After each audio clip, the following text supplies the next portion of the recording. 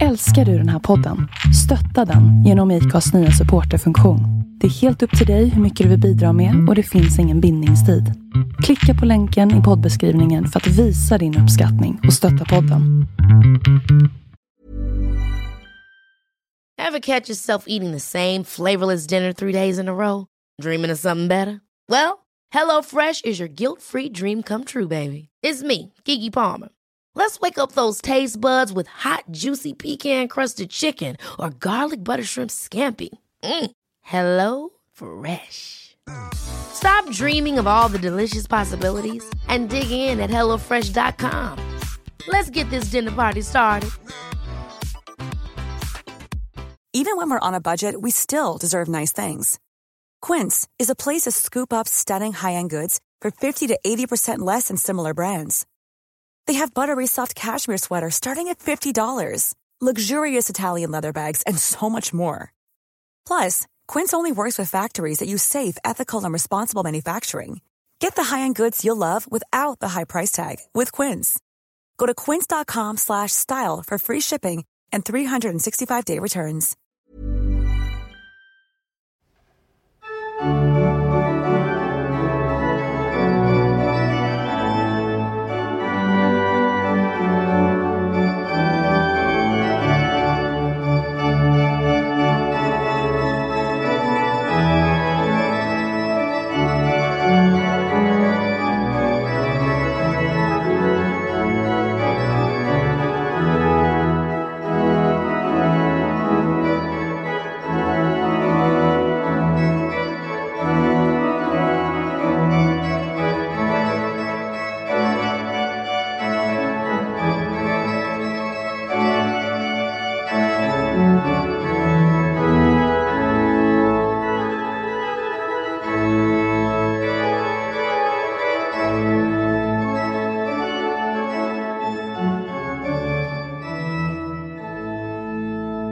Välkomna alla lyssnare till avsnitt 67 av podden Vi går till historien.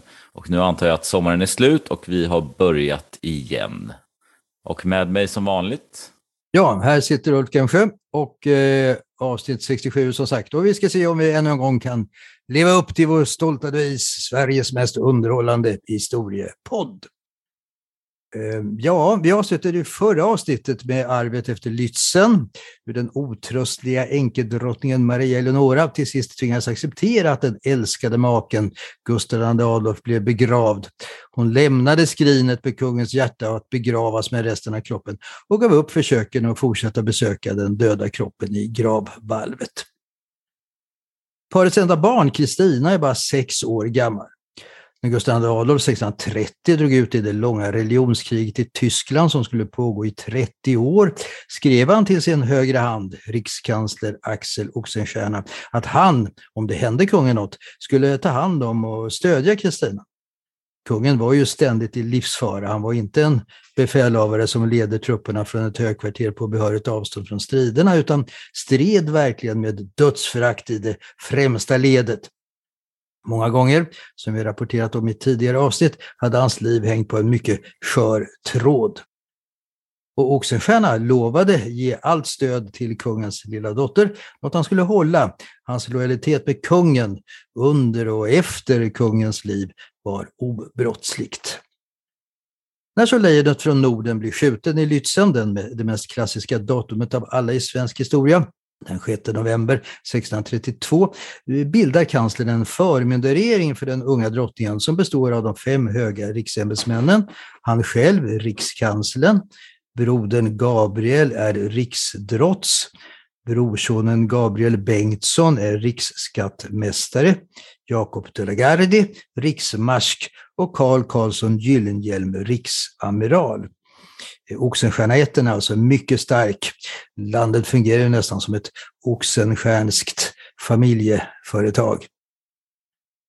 Namnet Oxenstierna har förut en liten lustig bakgrund. På deras vapensköld avbildas ett oxhuvud, eller snarare en oxpanna med 2 horn. Och namnet var från början Oxenstirn, alltså som på tyska betyder just oxpanna. Men detta Oxenstirn ändrades så småningom till det kanske lite tjusigare Oxenstierna. Men vapenskölden med oxpannan har ätten fortfarande kvar. Lite lustigt, eller hur? Undrar varför ville han göra det finare? Han ville inte heta oxpanna. Nej, alltså Oxenstierna låter ju lite glasigare, eller hur? Och ligger nära då det tyska Stirn. Ja, jo. Ja, alltså det finns ju andra exempel i vårt språk hur tyska uttryck på liknande sätt fått en annan betydelse än den ursprungliga. Ett känt och lite komiskt exempel, det är ju det här uttrycket ont krut förgås inte så lätt. Det har du hört, eller hur? Och det verkar ju helt obegripligt. Vadå, kan krut vara ont? Är det någon tidig pacifist som myntat det? Men bakgrunden, det kanske du känner till, eller? Nej. Jo, det är det tyska uttrycket Unkraut. Unkraut vergeht nicht so leicht. Alltså unkraut, det betyder ogräs. Och det betyder ju, alltså det blir ju mycket rimligt, det vet ju alla med trädgård, att ogräs förgås inte så lätt. Och detta unkraut blir alltså på svenska ont krut. Ja, det är lustigt det där. Hur du får liksom hela nationen, ingen har förstått att det var ingen som på den tiden sa att nej, det här är ju tyska och betyder ogräs, utan det levde vidare. Det levde vidare. Alltså, det finns ju många sådana uttryck vars bakgrund är svåra att förstå. Nu tycker jag man har märkt att sådana idiomatiska uttryck, som det heter, används i allt mindre utsträckning av yngre generationer, vilket är ju synd eftersom de, tycker jag, berikar språket. Man kan ju undra till exempel varför man säger att man lägger rabarber på något. Ja, faktiskt. Vet du vad det kommer ifrån? Nej. Ja, alltså man lägger beslag på något. Jo, det kommer från spanska embargo, alltså en handelsterm med just den betydelsen. Man lägger embargo på, man lägger beslag på. Och ordet lät väl främmande och man ändrade embargo till det mer välkända rabarber. Ja, men det är lite kul. Men samtidigt, går man själv runt och säger sån här, då blir man ju en kuf, tror jag. Ja, kanske blir det då. Märklig liksom. Om man inte gör det med glimten i ögat i och för sig. Apropå uttryck, man kan ju undra, vem Mats är uttrycket ta sin Mats ur skolan? Alltså att man drar sig ut någonting i tid, va? Innan det är för sent. Det har du hört? Och vem är Olle är uttrycket mota Olle i grind? Alltså man stoppar något då, innan det är för sent. Alltså vad beträffar Olle lär namnet tidigare varit en synonym till tjur, alltså som grolle för häst eller gråben för varg eller mickel för räv och sådär. Så då kan man ju förstå att det är viktigt att stänga grinden innan tjuren springer ut. Men den här Mats, det har jag faktiskt ingen aning om. Vi lämnar det. Axel Oxenstierna tar alltså hand om Kristina på bästa sätt. Det kan ju finnas de som inte tycker att den mest lämpliga regenten att styra den nyblivna stormakten Sverige inbegripet i ett stort krig i Tyskland är en 6-årig flicka. Men frågan är om det finns några egentliga rivaler. Både Gustav Adolfs kusin, hertig Johan, och hans lillebror Carl Philip var ju borta sedan länge. De hade dött unga. Och den enda vuxna manliga anförvanten som möjligen kunde resa anspråk skulle vara sysslingen Vladislav, alltså Sigismunds son. Men han har just blivit kung i Polen efter faderns död och har nog tillräckligt att tänka på för att tygla den starka adeln i sitt land. Och så har vi ju Gustav Adolfs halvsyster Katarinas söner Carl Gustav och Adolf Johan, men de har också barn. Under Maria Eleonoras vistelse i Tyskland har för övrigt Kristina tagits om hand av sin faster och uppfostras tillsammans med sina kusiner. När mor och dotter återförenas efter Gustav Adolfs död har de inte sett varandra på 1,5 år. Mor Maria Eleonora och dotter Kristina har ett komplicerat förhållande och Kristina kritiserar modern hårt i den självbiografi hon skrev i 50-årsåldern.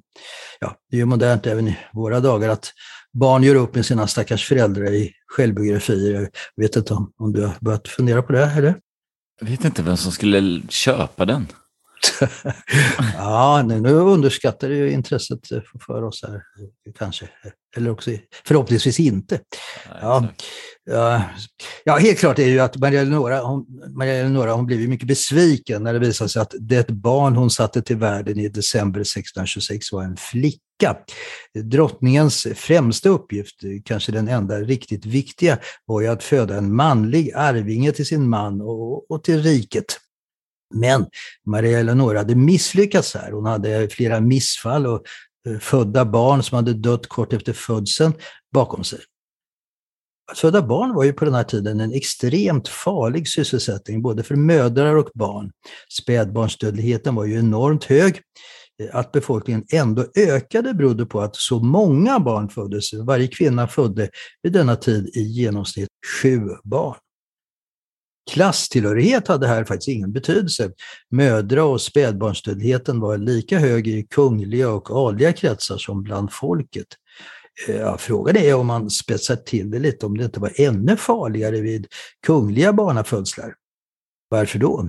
Jo, här fanns några som inte fanns ute i bondstugorna, nämligen läkare. Och som Molière skildrade i 1600-talspjäsen Den inbillade sjuke, de är inte till stor hjälp, utan de har ofta en skadlig inverkan. De erbjuder konstiga dekokter som medicin. Hygienen är obefintlig. De använder smutsiga verktyg som de aldrig tvättar, än mindre desinficerar. De tvättar sig inte ens själva om händerna. Nej, det är det tror jag som är orsaken till att så många dör. Det var ju någon där, var det slutart, jag kommer inte ihåg några namn förstås, men som insåg det här att det var just hygienen. Alltså läkarna kunde gå från att obducera en pestdöd person till att leverera ett barn ungefär utan att tvätta sig, blodiga kläder. Men att dödligheten var mycket mindre bland de här barnmorskorna, för de handhöll inte döda och sjuka personer. Och då drog han ju slutsatsen att alla skulle tvätta händerna. Men då fick han ju hela läkarkåren emot sig och blev inspärrad på mentalsjukhus. Ja, det är alldeles riktigt det du säger. Det var alltså i mitten av 1800-talet. Det var en ungersk läkare, Semmelweis.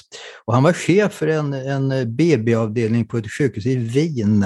Och 1847 så beordrade han sina läkare att de skulle tvätta händerna före en förlossning. Och det visade sig då att antalet dödsfall i samband med barnafödandet sjönk drastiskt. Och samma sak inträffade då kirurger började tvätta sina händer före en operation. Och senare började man på Semmelweis initiativ även tvätta sina instrument och verktyg. Men som du säger, Semmelweis fick mycket kritik för detta från kollegor som tyckte att han ifrågasatte deras läkarheder. Man menar också att det skulle påverka deras arbetsrutiner, att det skulle vara för ansträngande och tidsödande att springa och tvätta händerna i tid och otid. Alltså, man trodde ju fortfarande vid den här tiden på Hippokrates teori från 400-talet före Kristus att sjukdomar beror på obalans mellan de 4 kroppsvätskorna: gul galla, svart galla, slem och blod. Därifrån har vi, apropå uttryck, fått det uttrycket, du vet, att vara vid sina sunda vätskor, eller hur? Hade man för mycket av en av dessa kroppsvätskor så påverkas också humöret och personligheten. Har man för mycket gul galla då blir man kolerisk, alltså temperamentsfull. Har man för mycket svart galla så blir man melankolisk, deppig. Har man för mycket slem så blir man flegmatisk, lat och bekväm. Och har man för mycket blod så blir man sangvinisk, alltså livlig och lättsam. Och den här teorin, den kommer gälla i, 2200 år. Det är helt otroligt. Alltså, det var ju först när man kopplade ihop sjukdomar med bakterier i slutet av 1800-talet. Det var väl den här Louis Pasteur, eller hur? Alltså, det här vet du väl mer än jag. Pasteurisering, det är ju hans namn. Det handlar väl om döda bakterier, eller hur? Ja, absolut. Först då alltså började man överge den här teorin och Semmelweis kunde få rätt. Sen det där antibiotika, det kom ju först 1910. Men som du också säger så blev han ju så motarbetad så han fick en nervproblem och gå in på mentalsjukhus, den stackars Semmelweis. Ja, det var en lång utveckling. Men alltså bönderna på 1600-talet, de kunde nog vara glada över att inga läkare assisterade vid barnafödande utan istället enbart en rutinerad jordemor. Kristina skriver i sin självbiografi om sin födelse. Ja, det är ju säkert faster Katarina som har berättat för henne här. Och som vi berättade om tidigare så tror man ju först att det med mycket hår beklädda, högt skrikande barnet är en pojke och kanonerna skjuter salut som vid en prins födelse. Men när man tittar efter närmare så visar det sig ju vara en flicka. Och oron är nu stor för hur den temperamentsfulla, för att inte säga koleriska, barnafadern ska reagera. Det här koleriska temperamentet, det fanns ju hos hans far Karl IX och hos farfadern Gustav Vasa och hos farbröderna Erik XIV och Johan III. Ingen vågar först meddela honom. Han har ju fått beskedet att han fått en son. Men till sist tar kungens halvsyster Katarina mod till sig, går in med det nyfödda barnet till Gustav Adolf och håller det så att det blir uppenbart vilket kön hon tillhör. Och till alla stora lättnad så reagerar kungen på det mest positiva sätt. Han skrattar och säger att hon nog blir något stort, för hon har lurat oss alla. Ever catch yourself eating the same flavorless dinner 3 days in a row? Dreaming of something better? Well, HelloFresh is your guilt-free dream come true, baby. It's me, Keke Palmer. Let's wake up those taste buds with hot, juicy pecan-crusted chicken or garlic butter shrimp scampi. Hello Fresh. Stop dreaming of all the delicious possibilities and dig in at HelloFresh.com. Let's get this dinner party started. Many of us have those stubborn pounds that seem impossible to lose, no matter how good we eat or how hard we work out. My solution is PlushCare. PlushCare is a leading telehealth provider with doctors who are there for you day and night to partner with you in your weight loss journey. They can prescribe FDA-approved weight loss medications like Wegovy and Zepbound for those who qualify. Plus, they accept most insurance plans. To get started, visit plushcare.com/weightloss. That's plushcare.com/weightloss. Hey, it's Ryan Reynolds, and I'm here with Keith, co-star of my upcoming film, If, only in theaters May 17th. Do you want to tell people the big news? All right, I'll do it. Sign up now and you'll get unlimited for $15 a month and 6 months of Paramount Plus Essential Plan on us. MintMobile.com/switch. Upfront payment of $45 equivalent to $15 per month. Unlimited over 40 gigabytes per month. Face lower speeds. Videos at 480p. Active Mint customers by 531.24 get 6 months of Paramount Plus Essential Plan. Auto renews after 6 months. Offer ends May 31st, 2024. Separate Paramount Plus registration required. Terms and conditions apply if rated PG.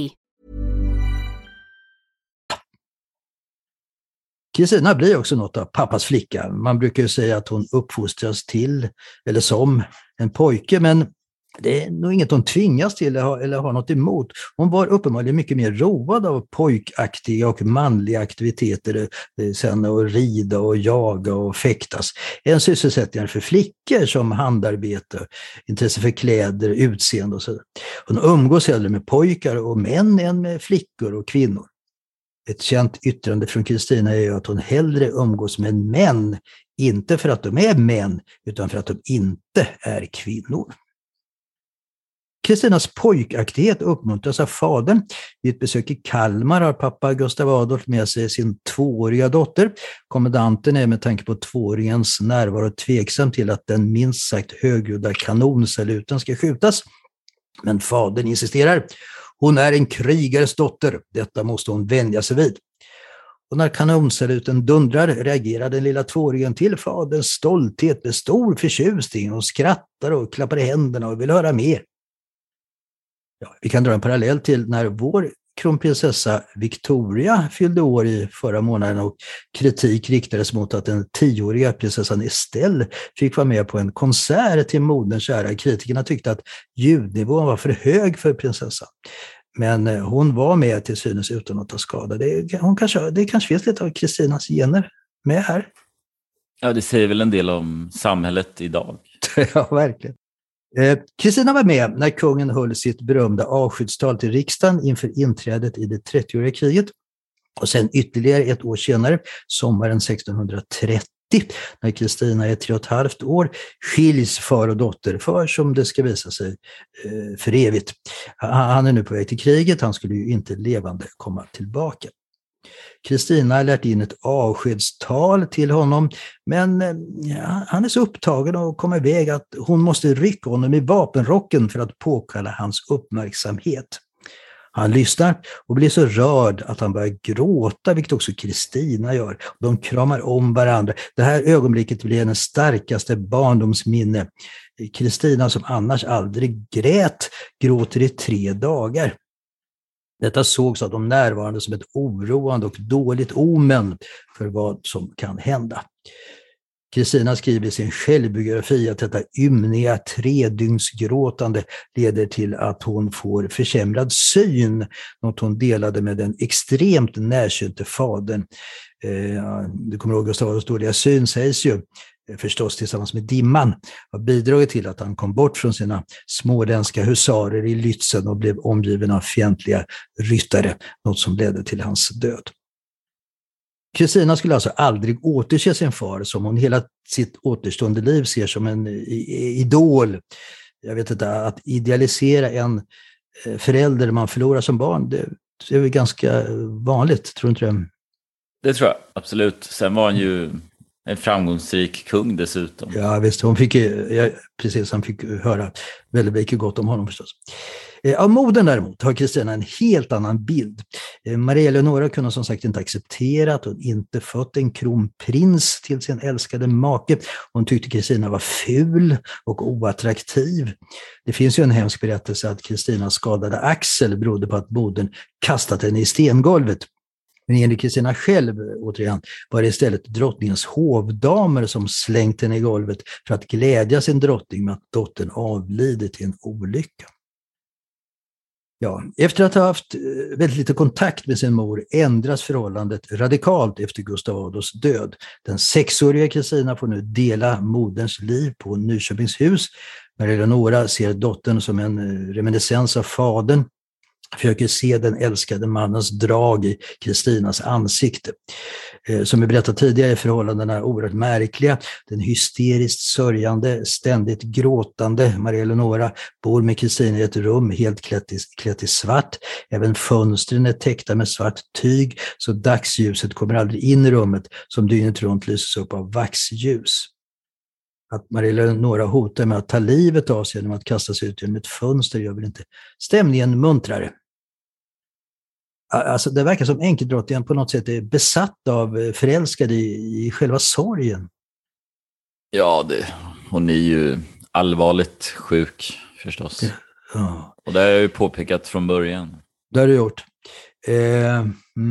Och helt klart blir den lilla Kristina vanskött. Hon får inte tillräckligt med mat, inte tillräckligt med kläder för att vistas i det oeldade vintertid iskalla rummet. Hygienen är obefintlig, kläderna tvättas inte och hon luktar illa och så. Axel Oxenstiernas bror Gabriel, riksdrotsen, han skriver till brodern i Tyskland att han är orolig för den lilla flickans hälsa, att vistelsen med modern är skadlig för henne. Efter att Gustav Adolf äntligen begravts är mor och dotter tillbaka på slottet Tre Kronor i Stockholm.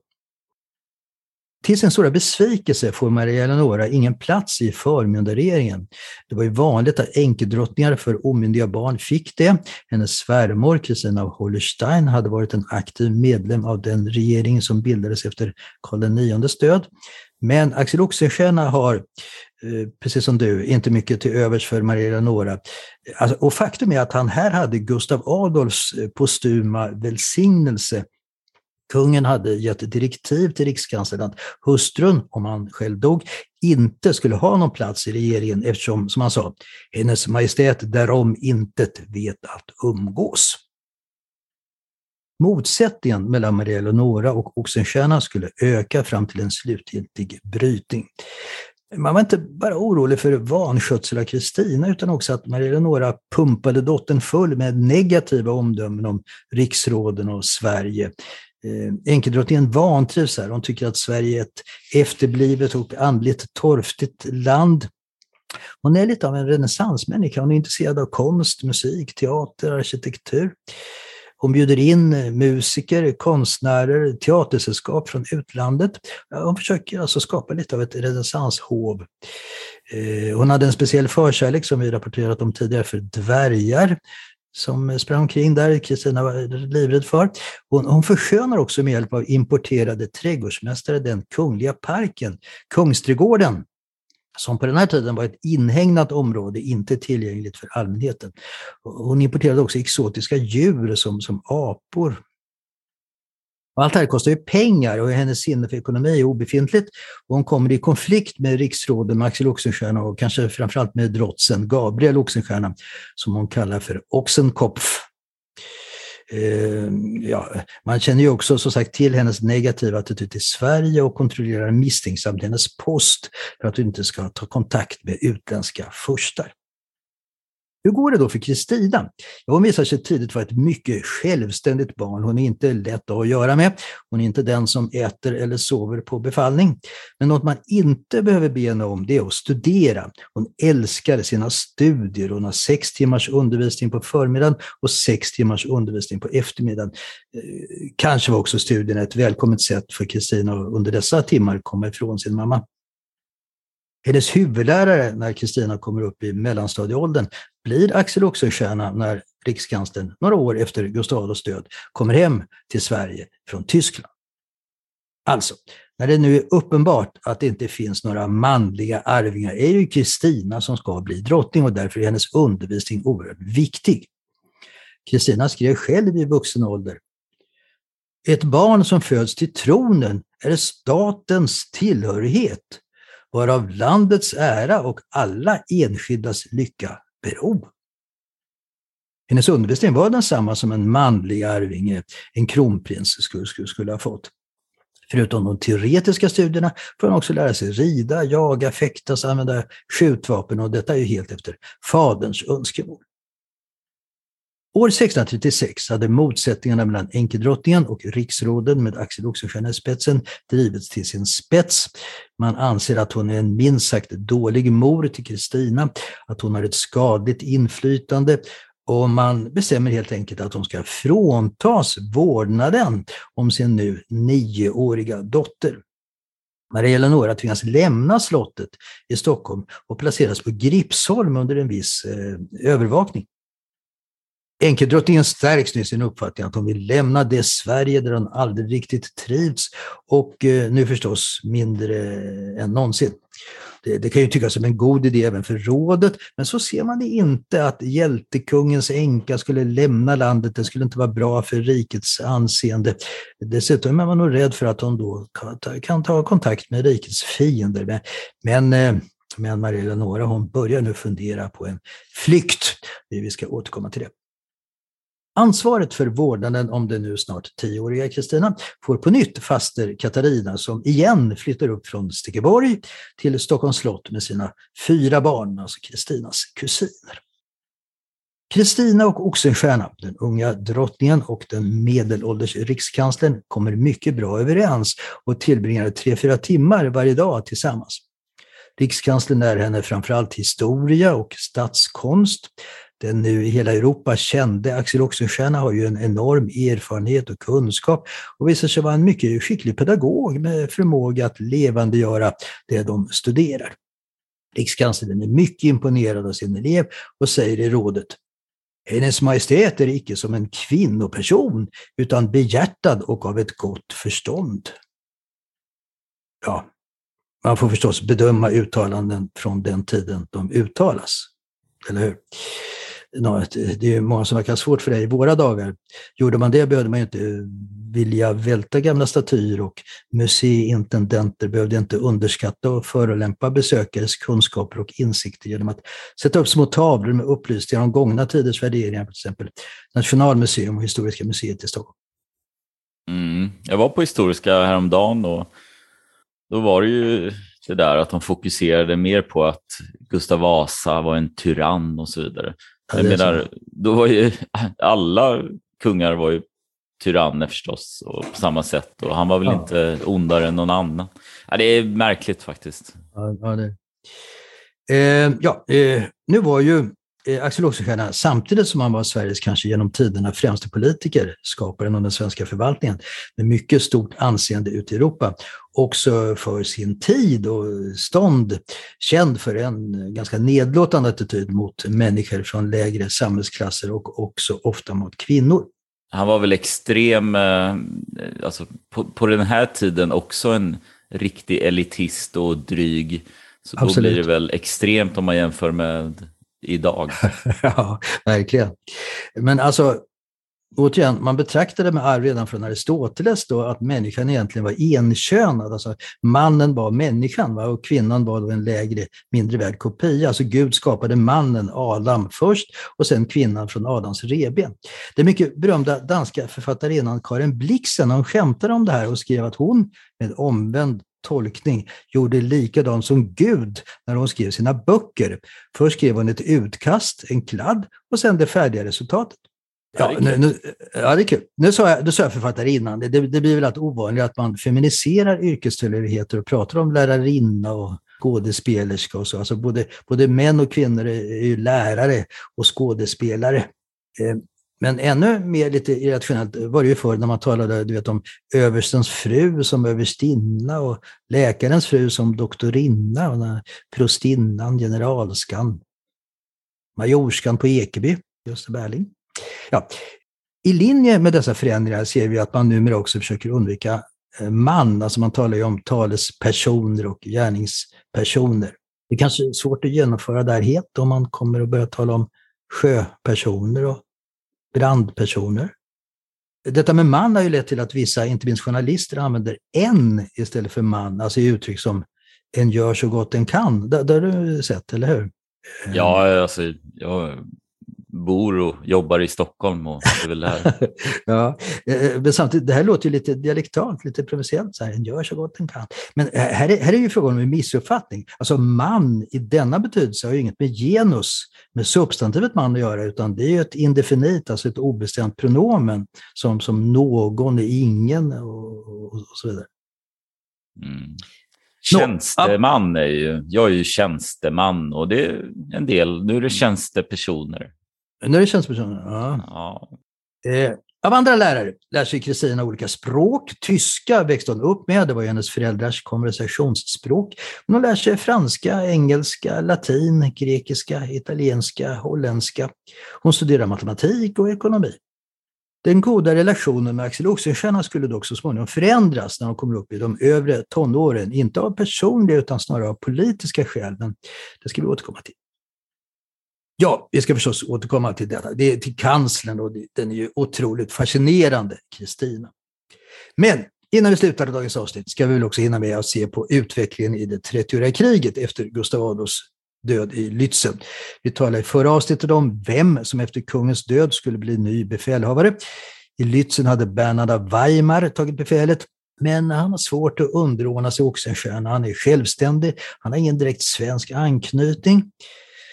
Lennart Torstensson är fysiskt nedsatt efter tid i fångenskap och flyttar hem till en administrativ tjänst i Stockholm. Johan Banér och Oxenstierna kommer inte överens om den framtida krigföringen. Ny befälhavare blir nu istället Gustav Horn, som också råkar vara Axel Oxenstiernas svärson. Kanske nepotismen här spelar in. 1633 är relativt lugnt, som vi berättade om förra gången, håller sig Wallenstein stilla, och på vintern 1634 skulle han ju mördas på kejsarens order då denne inte ansåg sig kunna lita på honom. Under detta år, 1634, skulle Sverige vidkännas det största nederlaget under hela kriget i slaget vid Nördlingen i Bayern. Helt klart hade den svenska krigföringen tappat fart efter Lützen. Kejsar Ferdinand II:s son med samma namn har övertagit befälet efter Wallenstein. Han är en skicklig strateg och i sin trosuppfattning inte lika fanatisk katolsk som sin far. På våren 1634 bryter han in i Bayern och återerövrar flera städer från svenskarna, bland annat Regensburg. Han marscherar därefter norrut mot Sachsen för att tvinga hertigen där, den ombytlige Johan Georg, ölgörande kommer ihåg, för att bryta samarbetet med Sverige. Och i norra Bayern så belägras staden Nördlingen av Ferdinands högra hand, Mattias Gallas. Svenska trupper under Gustav Horn och Bernhard av Weimar närmar sig staden för att undsätta den. Horn inser att fienden är starkare, har fler infanteri- och kavallerisoldater, fler kanoner och vill därför invänta förstärkningar. Men Bernhard har en annan uppfattning, han vill gå till attack och lyckas övertyga Horn. Men anfallet misslyckas. De svenska trupperna, som i stor utsträckning består av utländska legosoldater, hamnar i oordning och den kejserliga befälhavaren Gallas går till motattack. Bernhard och Horn går mot ett katastrofalt nederlag. 6 000 protestantiska soldater dödas, lika många blir tillfångatagna med Gustav Horn i spetsen. Det svenska nederlaget får stora följder. Gustav Horn skriver från sitt fängelse till sin svärfar Axel Oxenstierna att han hade velat undvika slaget men tvingas in av den oansvarige hertig Bernhard. En förklaring svärfar helt köpte. Rikskanslern brukade säga till drottning Kristina att han varje kväll när han gick och la sig la av sig sina bekymmer samtidigt som han tog av sina kläder. Men att han vid 2 tillfällen inte klarade av detta och inte kunde somna. Det var dels efter budskapet om Gustav Adolfs död i Lützen och dels vid beskedet om nederlaget vid Nördlingen. Det här är en vändpunkt i kriget. Det är 4 år av oavbrutna svenska framgångar. Kardinal Richelieu i Frankrike är nu rädd att arvfienden Habsburgarna ska ta över kriget och övertalar sin kung Ludvig den 13 att låta Frankrike gå in i kriget på protestanternas sida. Richelieu är ju katolsk kardinal, men det här är makt och politik viktigare än religionen. Bernhard av Weimar går för övrigt nu över i fransk tjänst. Men vad som nu blir riktigt allvarligt för de svenska, det är att de olika protestantiska bundsförvanterna med Ölgöran, Johan Georg i spetsen, bryter med svenskarna och sluter förbund med kejsaren. De har blivit irre och vilde, skriver Oxenstierna. Den saxiske kurfursten lovar kejsaren att han ska driva ut svenskarna från Tyskland. Hur ska nu Brandenburg ställa sig, där Maria Eleonoras bror härskar? Oxenstierna lovar att han ska få ta över Pommern när den gamle hertig Bogislav där dör, något Gustav Adolf hade tänkt att Sverige skulle göra. Till råga på allt elände går det 6-åriga stilleståndet med Polen från uppgörelsen i Altmark 1629 ut. Ska kung Vladislav ställa till problem för sin unga syssling Kristinas land? Oxenstierna skickar sin riksmarsk, Jakob de la Garde, i spetsen för en liten armé till Preussen. De la Garde har vi ju pratat mycket om tidigare. Moskvas erövrare, lanserandet av Carl Philip, Gustav Adolfs lillebror som rysk tsar, och sen guvernör i Riga, gift med Gustav Adolfs gamla ungdomskärlek Ebba Brahe. Guvernör i Riga, men sen 1628 befann sig han och en mycket hastigt växande familj hemma i Sverige. Där han alltså kommer ingå i förmyndarregeringen som riksmarsk. Paret skulle få inte mindre än 14 barn på 20 år, varav hälften, 7 stycken, skulle växa upp till vuxen ålder. I samband med ex-fästmannens död i Lützen föder Ebba en dotter som får namnet Kristina Katarina, säkert en hyllning till kungens dotter och syster. Ebba Brahe föder sitt 13:e och 14:e barn vid 41 respektive 42 års ålder. Sen äldste sonen Pontus dött i 10-årsåldern blir Magnus Gabriel äldst, och han skulle ju bli den mäktigaste och rikaste mannen i Sverige vid mitten av 1600-talet. När Gustav Adolf begravs 1634 håller den då 12-årige Magnus Gabriel ett uppmärksammat tal på latin. Men Jakob de la Garde är ju inte samma kraftfulla gestalt som under 1610-talet. Han får allt sämre syn, och Gabriel Oxenstierna skriver när de la Garde nu åker till Preussen: åldern angår och han är nu ovan vid kriget, oviger och nästan för långsam. Vad händer nu med stilleståndet? Jo, vid förhandlingar vid den lilla västpreussiska staden Sturmsdorf, där Per Brahe den yngre och kanslerns son Johan deltar, kom han överens med polackerna att preussiska hamnstäder och tullstationer skulle ges tillbaka till Polen, men att Sverige skulle behålla Livland med rikets största stad, Riga. Stilleståndet förlängs med 26 år. Kanslern är inte nöjd med att Sverige nu går miste om intäkterna från tullavgifterna. En ytterligare negativ faktor var den utbredda krigströttheten i Sverige, där inte minst bönderna klagade över skatter och utskrivningar av soldater. Ja, Fredrik, hur ska det gå i den fortsatta krigföringen? Hur ska det gå för Kristina under hennes uppväxt? Det får vi återkomma till om 2 veckor. Jag tycker det börjar bli dags att dra sig tillbaka från kriget. Och de kanske skulle försvarat Pommern och det där istället för att fortsätta kriget. Ja. Det är en tanke. Vi får diskutera om det. Tack alla lyssnare, och tack Fredrik, så hörs vi igen den, vad blir det, 1 september. Det gör vi, tack. Hej.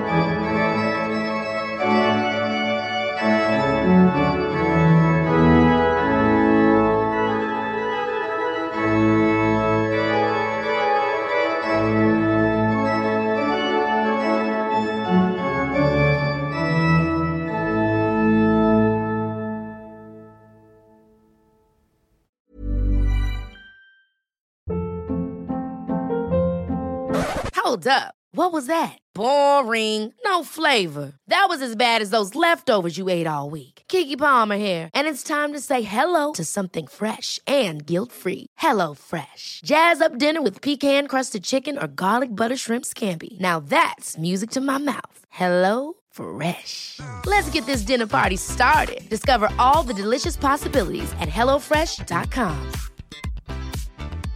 Hey, it's Paige DeSorbo from Giggly Squad. High quality fashion without the price tag. Say hello to Quince. I'm snagging high-end essentials like cozy cashmere sweaters, sleek leather jackets, fine jewelry, and so much more. With Quince being 50 to 80% less than similar brands.